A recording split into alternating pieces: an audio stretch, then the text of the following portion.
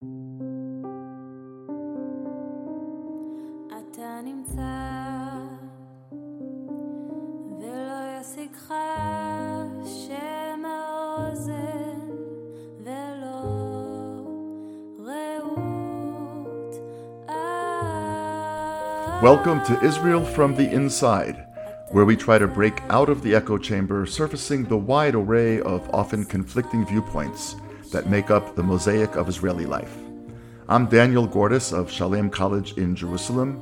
Go to danielgordis.substack.com where you can subscribe to these podcasts and join our community of listeners and readers, access the archive of all these episodes, and post comments, interacting with others who share your interest in Zionism, Israel, and the future of the Jewish state.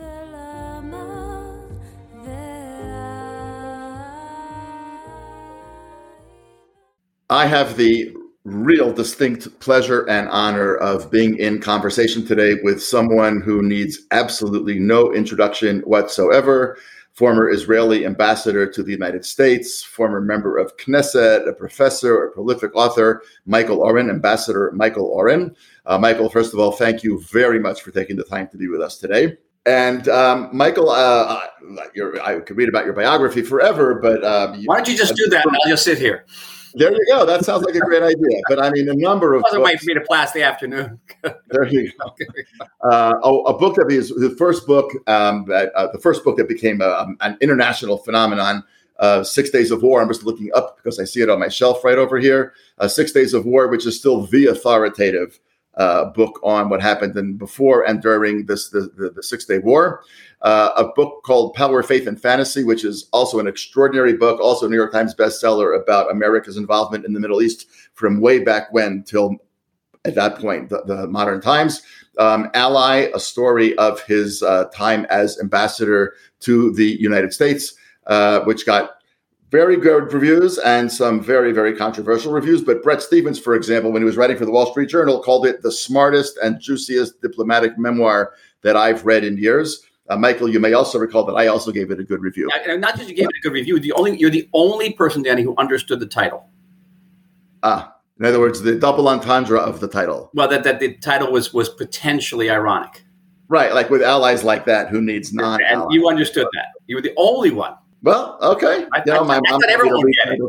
It's almost like maybe I should have put a question mark after it, but you didn't. Right, that would have been too juicy. Anyway, Michael's also written lots of fiction, two collections of short stories, 2 novels, and I'm just going to mention his next upcoming novel called Swan's War, which is not out yet, but I'm told by an authoritative source, Michael Oren, that the book is actually his first book about non-Jewish things altogether. And we're not going to see any more than that, other than it's great and it's coming out soon. And maybe it'll become a Netflix series. We shall see. So wishing you lots of luck with that. Again, Michael needs absolutely no introduction. And Michael, I've been thinking about asking you to be on this podcast for a very long time because for a book that I'm actually finishing up now called Impossible Takes Longer, which is a kind of an assessment of Israel as it closes in on 75 years. Looking at lots of people who were reading and assessing Israel and so forth. And then, of course, one could not miss your 2048 manifesto, which I thought was really a brilliant assessment of Israel, both its tremendous potential and its accomplishments, also the things that have been shortcomings and the ways in which Israel needs to be very careful in the future if it's going to guide itself in the right direction. And I would like at a certain point, though we'll probably mention 2048 a little bit today, the manifesto, to have another session with you just about that. But the reason I reached out to you this week is because of an unbelievably compelling piece that you just wrote in Tablet magazine. I mean, just being a couple months ago, April 19th, it came out in Tablet, called Talking About My Generation, reflecting upon the difficult years as early immigrants to Israel and the legacy those Olim left behind. So first of all, you really are a kind of an immigrant to Israel, more or less a generation before me-ish. And I think in terms of immigration generations, you are an immigration generation before me. And you wrote so compellingly about your own experience and your generation's experience and what you think motivated people to come, what you think your long-lasting contribution to Israel is. And then it also reminded me, of course, we don't talk about aliyah anymore. we talk about a lot of things when it comes to Israel, but the word aliyah, you could be in a lot of conversations in America or even in Israel about Israel, and the word aliyah is not going to come up. And here's Michael Oren writing about aliyah. So I thought, wow, we should talk to Michael Oren, and we should talk about his piece, and we should talk about aliyah. So let's start with the generation that you're part of, the generation that you wrote about. Tell us about it. Why did people come? What did they find? What did they contribute? Tell us the story of that generation of American Olim or other Olim. Well, first of all, thank you, Danny. It's delightful to be with you, and thank you for that non-introduction that went on for about 10 minutes. It's great. I loved it. Our generation, we came out of a particular soup, a historical soup. What was the soup? This was the post-Holocaust generation. We grew up in the shadow of the Holocaust. A deep sense that our parents' generation, even though some of our parents had fought in World War II, my own father landed on Normandy Beach, had not done enough to save European Jewry. Sort of a collective sense of guilt. It's interesting. It was the 6-Day War, Danny, that gave American Jews the strength and courage to speak about the Holocaust. It's no accident that Holocaust studies grow up in the aftermath of the 6-Day War. We used to whisper about the Holocaust. I never forget seeing, at 15 years old, Elie Wiesel on the stage of my JCC. And I'm saying, my God, there's a man on the stage talking about the Holocaust. How could that be? And it's hard to imagine today. It's hard to imagine today 3 million Jews living behind the Iron Curtain who didn't have the right to speak Hebrew, to study Jewish texts, to immigrate to Israel. In a sense, prisoners of Zion. That's hard to imagine today. And that's what we... By the way, the 6-Day War also ignited their fervor about getting out of the Soviet Union. It contributed a tremendous amount. Tremendously. By the same token, there was the 6-Day War. What we remember about the 6-Day War was not necessarily the great victory, but the 3 weeks preceding the 6-Day War, what's called in Hebrew the Hamtanah, the waiting period, where we were convinced that certainly my parents would witness the second Holocaust in one generation, and nobody was going to do anything. The United States wasn't going to do anything. Even American Jews weren't going to go and do anything. They were not protesting, for Israel. They were protesting against their own government for the most part. It was also a generation of great activism. And indeed, in 1 week, you could protest, for Soviet Jewry and against the Vietnam War. We were a generation of Jewish fermentation, of towering figures in all different directions, whether it be Meir Kahane with radical, violence, or Shlomo Kalibach with love and peace. Interesting religious leaders, both in the Reform and conservative movements. And in an orthodoxy, these were towering figures. The generation of Soloveitchik, of the Havurah movement in the conservative movement. There were in tremendous fermentation energy. There was a Jewish effervescence going along. I think there was also a sense of the beginning to acknowledge that our own Jewish lives were kind of vapid, and we're lacking a strong spiritual connection, a tie. Certainly, that's the way we felt in the conservative movement. We're becoming empty. I think that this generation, we had the sense that we had responsibilities, and that we had to live up to those responsibilities. And there's also a sense that Israel needed us in the way that maybe you wouldn't need us today. Israel, we talk about Israel being isolated at sometimes. Israel is profoundly not isolated today. Israel back then, not only was there no peace with Egypt and Jordan, and certainly no peace with the Abraham Accord countries, Israel did not have relations with China. China was a hostile country. India was a hostile country. The Indians wouldn't let our badminton team play in India. Our chess team couldn't. No, the reason that Israel had to ask American Jewish students to go visit Soviet Jews was because Israelis couldn't get into Russia. They couldn't get into Russia. Sure. That was half of humanity right there, just India and China. Then there was the Soviet bloc countries, which were 12 countries. Right. After the 1974 oil embargo, 24 out of 25 African countries cut off ties with us. We had scant relations with Latin America. We had a friendly relationship with the United States. We did not have a strategic alliance with the United States. You want to talk about isolation? There was the Arab boycott. And so talk about a country that was profound. There was a sense that Israel needed us. Israel was embattled and endangered, and sort of gave us a sense that we were definitely needed in this country. And so American Jews came. And certainly in the wake of the Yom Kippur War in 1973. And what was the country that we encountered? We encountered a country that was lower middle class, had very few social divisions. Everybody earned pretty much nothing. Used to take 3 years to get a telephone. My parents, we made aliyah in 1969, the first time around. I'm like a serial ole. But the first time I made aliyah, so to speak, we came in 1969. My father was told 2 years for a phone. So I guess it was a good week. And my parents were fit to be tied. I mean, there was no other way to be in touch. We used to write air letters to our families, and they would take weeks to get there. And then one day, remember, the Rosenbaum family was above us. And one day, we'd only been there a couple of months, and there's a knock at our door, and it's a telephone guy. And he says to my mother, I was, 10 or whatever it was. He says to my mother, where's Rosenbaum? So my mother was like, how the hell should I know where Rosenbaum is? They're not home, I guess. So the guy goes, well, I'm supposed to put his telephone in their apartment. Right. So my mother says, well, give it to us. So he did. In the days, if you didn't have a telephone, you went with a large bag of these metal tokens called a simonim. And you went to a payphone and you dialed 118 1,500 times to get the international operator. And you could talk for about 5 minutes once a month with your parents, and it would cost about $100. $100. Big chunk of your income went to that 5-minute phone call. And there was no food. Even the falafel was bad. And there were no restaurants. You think there's no restaurants. No restaurants. You didn't go out. There was no nightclubs. There was television for about 2 or 3 hours a night on one channel. When Hawaii 5-0 came on, the streets were empty. And the kibbutz movement was a serious movement, still a powerhouse in this country. And the Mizrahim, the Sfaradim, were still very much, downtrodden. It was before Begin's victory in 1977. And a very, very different country, very poor country. The expectation of New Orleans, they would go in the army. Even if you were your 30s, you were going in the army. And there were a handful of what was known as lone soldiers. Today, there are 8,500 lone soldiers here. I'm very much involved in lone soldiers in this country today.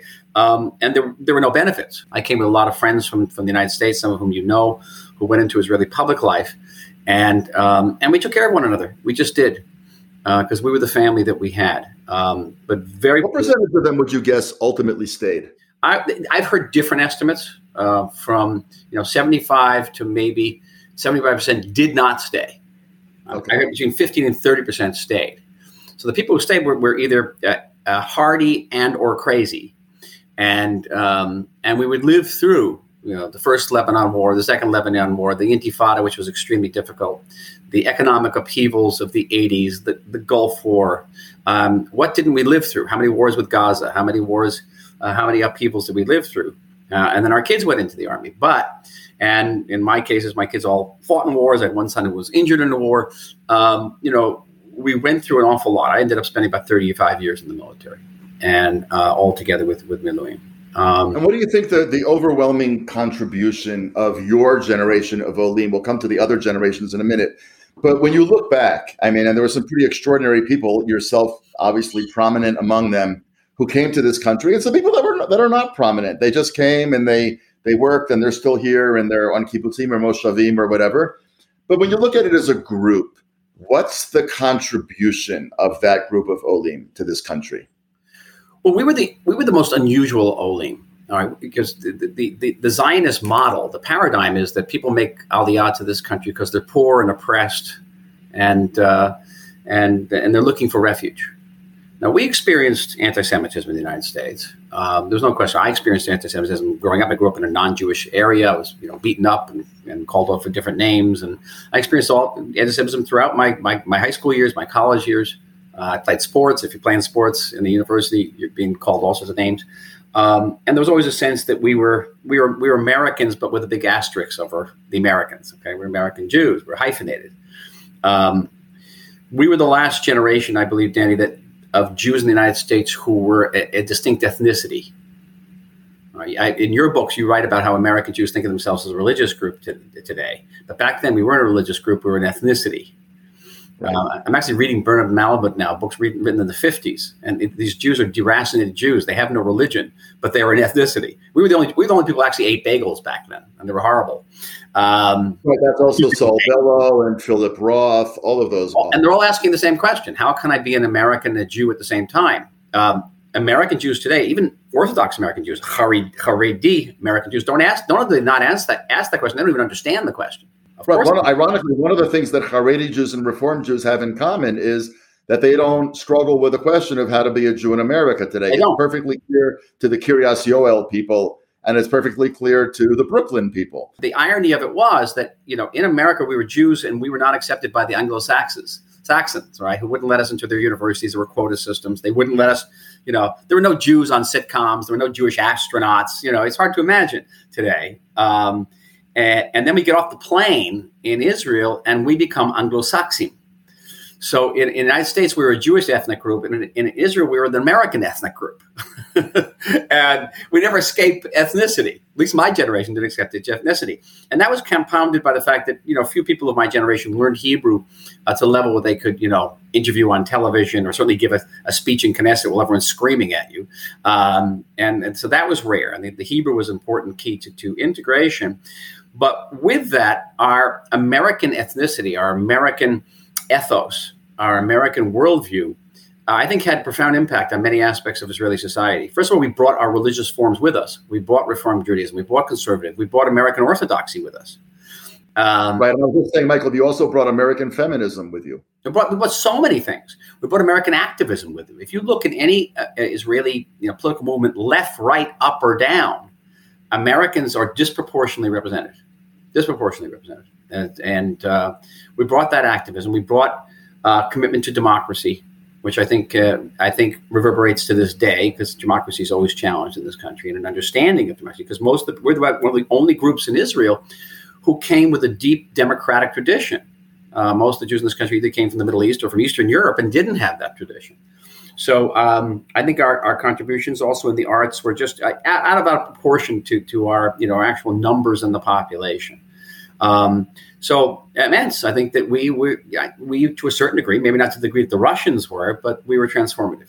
Now let's fast forward 20 years to approximately the time that I come. We came at just right before the second Intifada, more or less, a couple years before the Intifada. Also, it was a wave of us. We came from a very different America. We were, I think, at that point, much more comfortable in America already. I don't think the Jewish American thing was as troubling to us. Although you and I are more or less the same age. You're just a tiny, tiny, tiny bit older than me. You're more great. But by that time, 20 years later, it had changed. The guilt over the Holocaust was not the same. I also remember, by the way, the 6-Day War. I remember, we were one of those families like on black and white TV, Leave It to Beaver, or My Three Sons. We were three boys, and we all sat at the same place at the dinner table every night. And my father would always come home from the office for dinner, and we would always watch Walter Cronkite on the black and white TV. And then I remember one week when I was, 8 years old. Yeah, 8 years old. 8 years old. My parents all of a sudden are not sitting at the table. Walter Cronkite is yapping about something I don't really understand. My mother serves us whatever she serves us, and my mom and dad are pacing across the room. And I remember, and it happened the next night also. They didn't eat, and I said to them, "Oh, aren't you going to eat?" It was so weird. And I remember to this day, my mom sort of snapped at me, and she said, "We're not hungry." And of course, I would come to understand later that it was the 6-Day War, and they just couldn't eat. And then a year later, we made aliyah. So it was obviously, or we had a pre-trip, and then in 1969 we made aliyah. But yeah, so we all grew up that way. But by the time my wife and I came with our 3 kids, this was a very different country. This was a country where there were cell phones, and you didn't need a simonim to go and spend $100. And soon after that, not immediately, but soon after that, then you could call over the internet. I remember the first time I was like riding my bike out in the Jerusalem forest, talking to my brother who was riding in Central Park. And we're both on our bikes and we're both on our cell phones. I thought, this is crazy. Nowadays that's nothing, but it's just crazy. But you look at the people that had central heating, which was an amazing thing. In the 70s, there was no central heating. You had to go to a gas station with 2 jerry cans and fill them up with kerosene and bring them. No, we came to a totally different country. And the healthcare was different. The amount, nobody imported toilet paper anymore like they used to in the 60s and the 70s. No, seriously, you can get Cheerios, right? Tuna fish. But I want to ask you about my generation. You watched all this happen. The people that came, around the Intifada, shortly before the Intifada, those of us who've been here now between 20 and 25 years, who came to a different country than you did. Do you have a sense of what the contribution of that generation was? Was it similar? Was it different? Was the fact that they left a different America impactful on what they brought to Israel? What's your sense? I think they built on the previous generation's accomplishments, whether it be in the religious field, the academic field, the political field. I'm trying to think. I'm stretching I'm thinking about the people in Knesset I knew who came from, say, North America, who were part of your generation. Here and there, I'm thinking. I mean, my generation would be some of the Moshe Aaron's people who came even before me. Right. I think you came to a country that was in transformation from being that lower middle class, largely agrarian society to being a highly, socially and economically stratified, but technologically robust country that was emerging from isolation in so many different ways. The Arab boycott was behind us. Where you could travel to China, you could travel to India. Everyone traveled to India. Who didn't travel to India, right, after the army? It's just you had peace with Jordan, peace with Egypt. You had a very different relation. You had a strategic alliance with the United States. Africa wasn't quite back yet. Right. But that took a little while, and that actually took place in the last couple of years. South America took place in the last couple of years. But in Israel, that is merging into something that looks more or less what Israel looks like today. For good and for bad. Okay, Israel has a social gap which is up there with the United States, Mexico, and Chile, and 1 million children beneath the poverty line. So that was not the case when I made Aliyah in the 70s. So that's a big thing. The question is, today I'm looking at I'm dealing with Olim who come to this country. Some want to be in the army and go home, and when they come today, there's an expectation of getting a job in high tech, of having a certain level. There's actually an interesting phenomenon, Danny, because you're in Jerusalem, but in Tel Aviv, there's this notion of aliyah to Tel Aviv. And there are thousands of young people in this country, in this city, who have made aliyah not out of a deep sense of commitment to Jewish history or identity, but because of a lifestyle choice. Tel Aviv has great food, great beaches, great nightlife. It's got high tech, and the salaries aren't all that different than the high tech salaries in the United States. So why not live here? Why live here though? I mean, if you're going to do high tech, in the United States, they also have great food and some great beaches and great whatever. In other words, I think you're right that they're not giving up a lot by moving from New York or San Francisco or wherever to Tel Aviv. But why are they coming? They're not making more money here. It's fun. There's a better nightlife here. I was saying before, if you're a young woman here, there's almost no violent crime. You can walk around at night. That's true. And I mean, what's going on in American cities, you have to tell you, San Francisco in particular, you're not walking around as a young woman at night alone in San Francisco now. So it's a lifestyle choice. And there's some interesting organizations, NGOs that are operating, doing a kiruv here, trying to get people who have made aliyah to Tel Aviv, bringing them into Judaism and reminding them, hey, this is not just a fun and surf and high-tech capital. There's other things going on here as well. Interesting NGOs. Our biggest challenge in the future is not going to be with the Olim. It's going to be Israel's relationship with Olim. Meaning what? No, we had our challenges because we came from such a high socioeconomic background, and because we weren't chased out of the United States, the Anglo-Saxon, were the only group of Olim that were greeted with skepticism and sometimes contempt by Israelis. It was the craziest thing. They'd say, if you weren't going to make Aliyah, they'd say, well, why don't you live here? But if you do make Aliyah, they'd say, ma, ishtagata, what are you, crazy? There had to be something wrong with you that you left the United States to come here. Today, nobody says that. No one says you're crazy for leaving America now. That's great. But the big problem today is that a large segment of this population, and there hasn't been statistics on this, hasn't been research, no longer favors mass aliyah. In other words, there are Israelis who no longer favor mass aliyah. There are a great number of Israelis who no longer favor mass aliyah, so much so. They no longer favor mass aliyah from where? Eastern Europe? Anywhere. Why? And I'll tell you why. And I'm speaking this because I was in government and I was working with the French aliyah. And we had a historic opportunity with the sharp rise of anti-Semitism in France to encourage French aliyah. And in fact, the majority of the French Jews who left France did not come here. They went to England. They went to Canada. They went to every place but here. Because Israel was, frankly, to them, unwelcoming. And I know that from inside. There was nobody in the Israeli government, you're talking about a right-wing government, that was going to stand up and defend French aliyah. Why? Because politically it's inexpedient. What does that mean? What it means is Israelis will say to you, and I hear this again and again, and behind not used to be behind closed doors, but now even not. It's not even behind closed doors anymore. There are too many Jews here as it is. It's too crowded. You can't drive on the highways.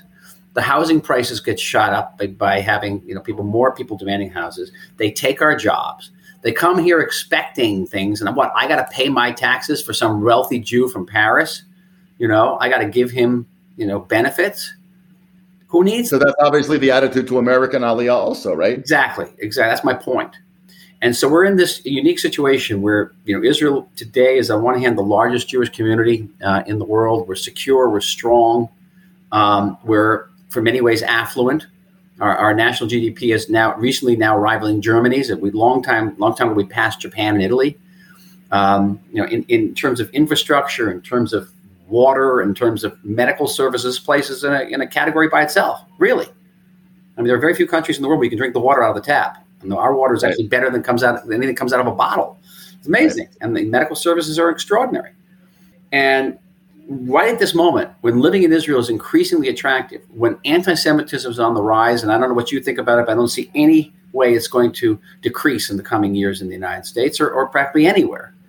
Right. It's certainly not on American campuses. That is not changing anytime in the near future. And, people I knew who were sitting on the fence are no longer sitting on the fence in the United States about making aliyah. And people who never in their lives considered sitting on the fence are now sitting on the fence.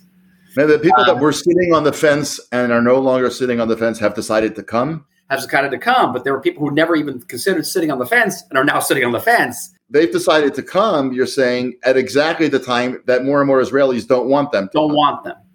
And, I believe that one of the responsibilities, I think the imperatives of Israeli governance is to re-educate the Israeli public about the moral and educational and economic benefits of aliyah. Because nothing has been more transformative to this country than the Russian aliyah. Right. And even now with the possibility, I don't know if you know this, that more refugees have come to Israel from Russia in the last 3 months than from the Ukraine. And they're per capita, they're probably the most educated population in the world, very, very talented. And right now, sort of under the radar, there was a lot of fanfare about some of the initial waves, which were a couple of hundred people. But if tomorrow, several 100,000 Jews from Ukraine and the former Soviet Union, and that there are about 600 to 700,000 of them, were to show up tomorrow, I don't think they'd right now be greeted very enthusiastically. That's fascinating. Yeah. There's no push among anybody that I hear. Do you hear it differently about changing the law of return? No, there's not. I pushed in government for an immigration reform. We actually have no immigration policy other than the law of return, and it's very difficult to remain competitive technologically if you can't import, certain technicians, certain programmers who know things that maybe Israelis don't know. You're limiting yourself, and they've made some progress on that. But we actually don't have immigration reform in this country. I don't see anything like that. I think that the question is really a social and psychological one. Do we still want them? Do we still think it is an essential part of Israel's raison d'etre, our Zionist ethos, to encourage and to welcome aliyah? Wow. I mean, you and I obviously both think yes, and not only because we're Olim, but because we understand that was part of the very fundamental ethos of Zionism early on. I mean, I was not at all aware that there is this sentiment out there. It's fascinating. But by way of beginning to wrap up, I mean, Israeli society inside out. You've been a member of Knesset. You're on TV all the time. You know everybody here. And American society inside out. And the relationship because you're an ambassador. So, I mean, there's really nobody better positioned to ask this question to. Obviously nobody has a crystal ball, but given the trends in America about anti-Semitism, about violence, about an increasingly divided society, and again, what everyone wants to think about the Bennett coalition, the idea that you have a Naftali Bennett, who is definitely right of center, sitting with Meretz and sitting with Labor and sitting with Mansour Abbas, whatever you think of the coalition, it's the kind of coalition that you could never get to work at all in a congressional committee in the United States. Never. I mean, never. Never. So given all of those trends, but given Israel's attitudes and the economics and all the different sides, what's your crystal ball say about the future of American aliyah? though I was a member of Knesset, I'm going to try to answer this question honestly. And it's this. And I want to answer not just honestly, but with humility. The American Jewish community is subject to historical processes that in overwhelming majority of cases have nothing to do with the state of Israel. We didn't invent wokeism. We didn't invent censor culture. We didn't invent intersectionality. We didn't invent critical race theory. And yet, we are often on the receiving end of many of these ideas. And our ability to counteract them is very, very limited, just limited from here. For a certain segment of very progressive American Jews, it's no longer about what Israel does, it's who we are. And if we're a white settler colonialist country, lo mishaneh, if we do something good, it'll be whitewashing or pinkwashing, whatever washing. We're about to have the largest gay parade, pride parade in Asia, outside my window, by the way, and that will be pinkwashing because everything Israel does that's good is inherently bad because we're inherently bad. And so, we could create a Palestinian state tomorrow on the 1967 borders and redivide Jerusalem and rip up 400,000 settlers. Well, it's not going to make not a big benefit difference for these people. So what's the impact of that, you think, on the prognosis for American aliyah? But I'm actually optimistic about the future of American Jewry. First of all, a city like New York has had a positive Jewish growth rate for the last 7 or 8 years. Now, overwhelmingly, that's because of orthodoxy. And usually very orthodoxy and the Haredim. But in my dealings with the Jewish Agency, and I sit on a number of committees in the Jewish Agency, I've been strongly recommending that we reach out as the Jewish Zionist state to the Haredim. As ambassador, I was the first ambassador to meet with the Haredi leadership of the United States. And I know that you cannot generalize about the Haredim. They tell me they're the biggest Zionists going. But we have to reach out to them. We have to reach out to them in the way they can be registered. We should have a Haredi birthright program. They're not going to go drinking on Dizengoff Street on Saturday night. But I think there'd be a tremendous response to that. So the American Jewish community in 20, 30 years from now might be numerically smaller, but it'll be more Jewish. And it'll be more cohesive, and it'll be more attached to the state of Israel through one way or another, and will have probably higher levels of olim. And we're seeing it right now, Danny. We're seeing every year the number of olim from the United States goes up, not down. Now, part of it is owed to anti-Semitism. It is. And part of it is owed to, the technological miracle here and the great life in Tel Aviv. But the majority of people coming are not people in high tech, are not people fleeing anti-Semitism. They're people who come here because they're Jewishly committed, not necessarily Zionistically committed, but they're Jewishly committed. So I think this is a source for optimism if we know how to embrace these people and to talk their language. And that's going to be the huge challenge we face in the future. Wow, that's actually fascinating and quite actually inspiring. Anyway, Michael, I want to thank you. It's always challenging in the best intellectual sense of the word and fun to talk to you. I want to remind our listeners once again that if they want to read your original piece in Tablet Magazine, it's called Talking About My Generation, obviously by Michael Oren, and it came out. Obviously a quote from The Who, right? Right, exactly. Talking about my generation. I don't know how many young people will get the quote, but one can only hope for a modicum of literary. I'm surprised Pete Townsend didn't sue the Tablet Magazine, right? So well, it hasn't happened yet. We'll see. And then, of course, the information which we'll put on the piece that goes out with this about your new novel coming out, Swan's War. We wish you a lot of success with the new novel. Thank you. And we look forward to talking to you again soon. And I look forward to seeing you in person. Thank you. Thank you. Kol Tuv, Todah. You've been listening to Israel from the Inside. Go to danielgordis.substack.com where you can hear more of these episodes. If you have ideas for topics you'd like us to explore, we'd love to hear from you. Until next time, I'm Daniel Gordis.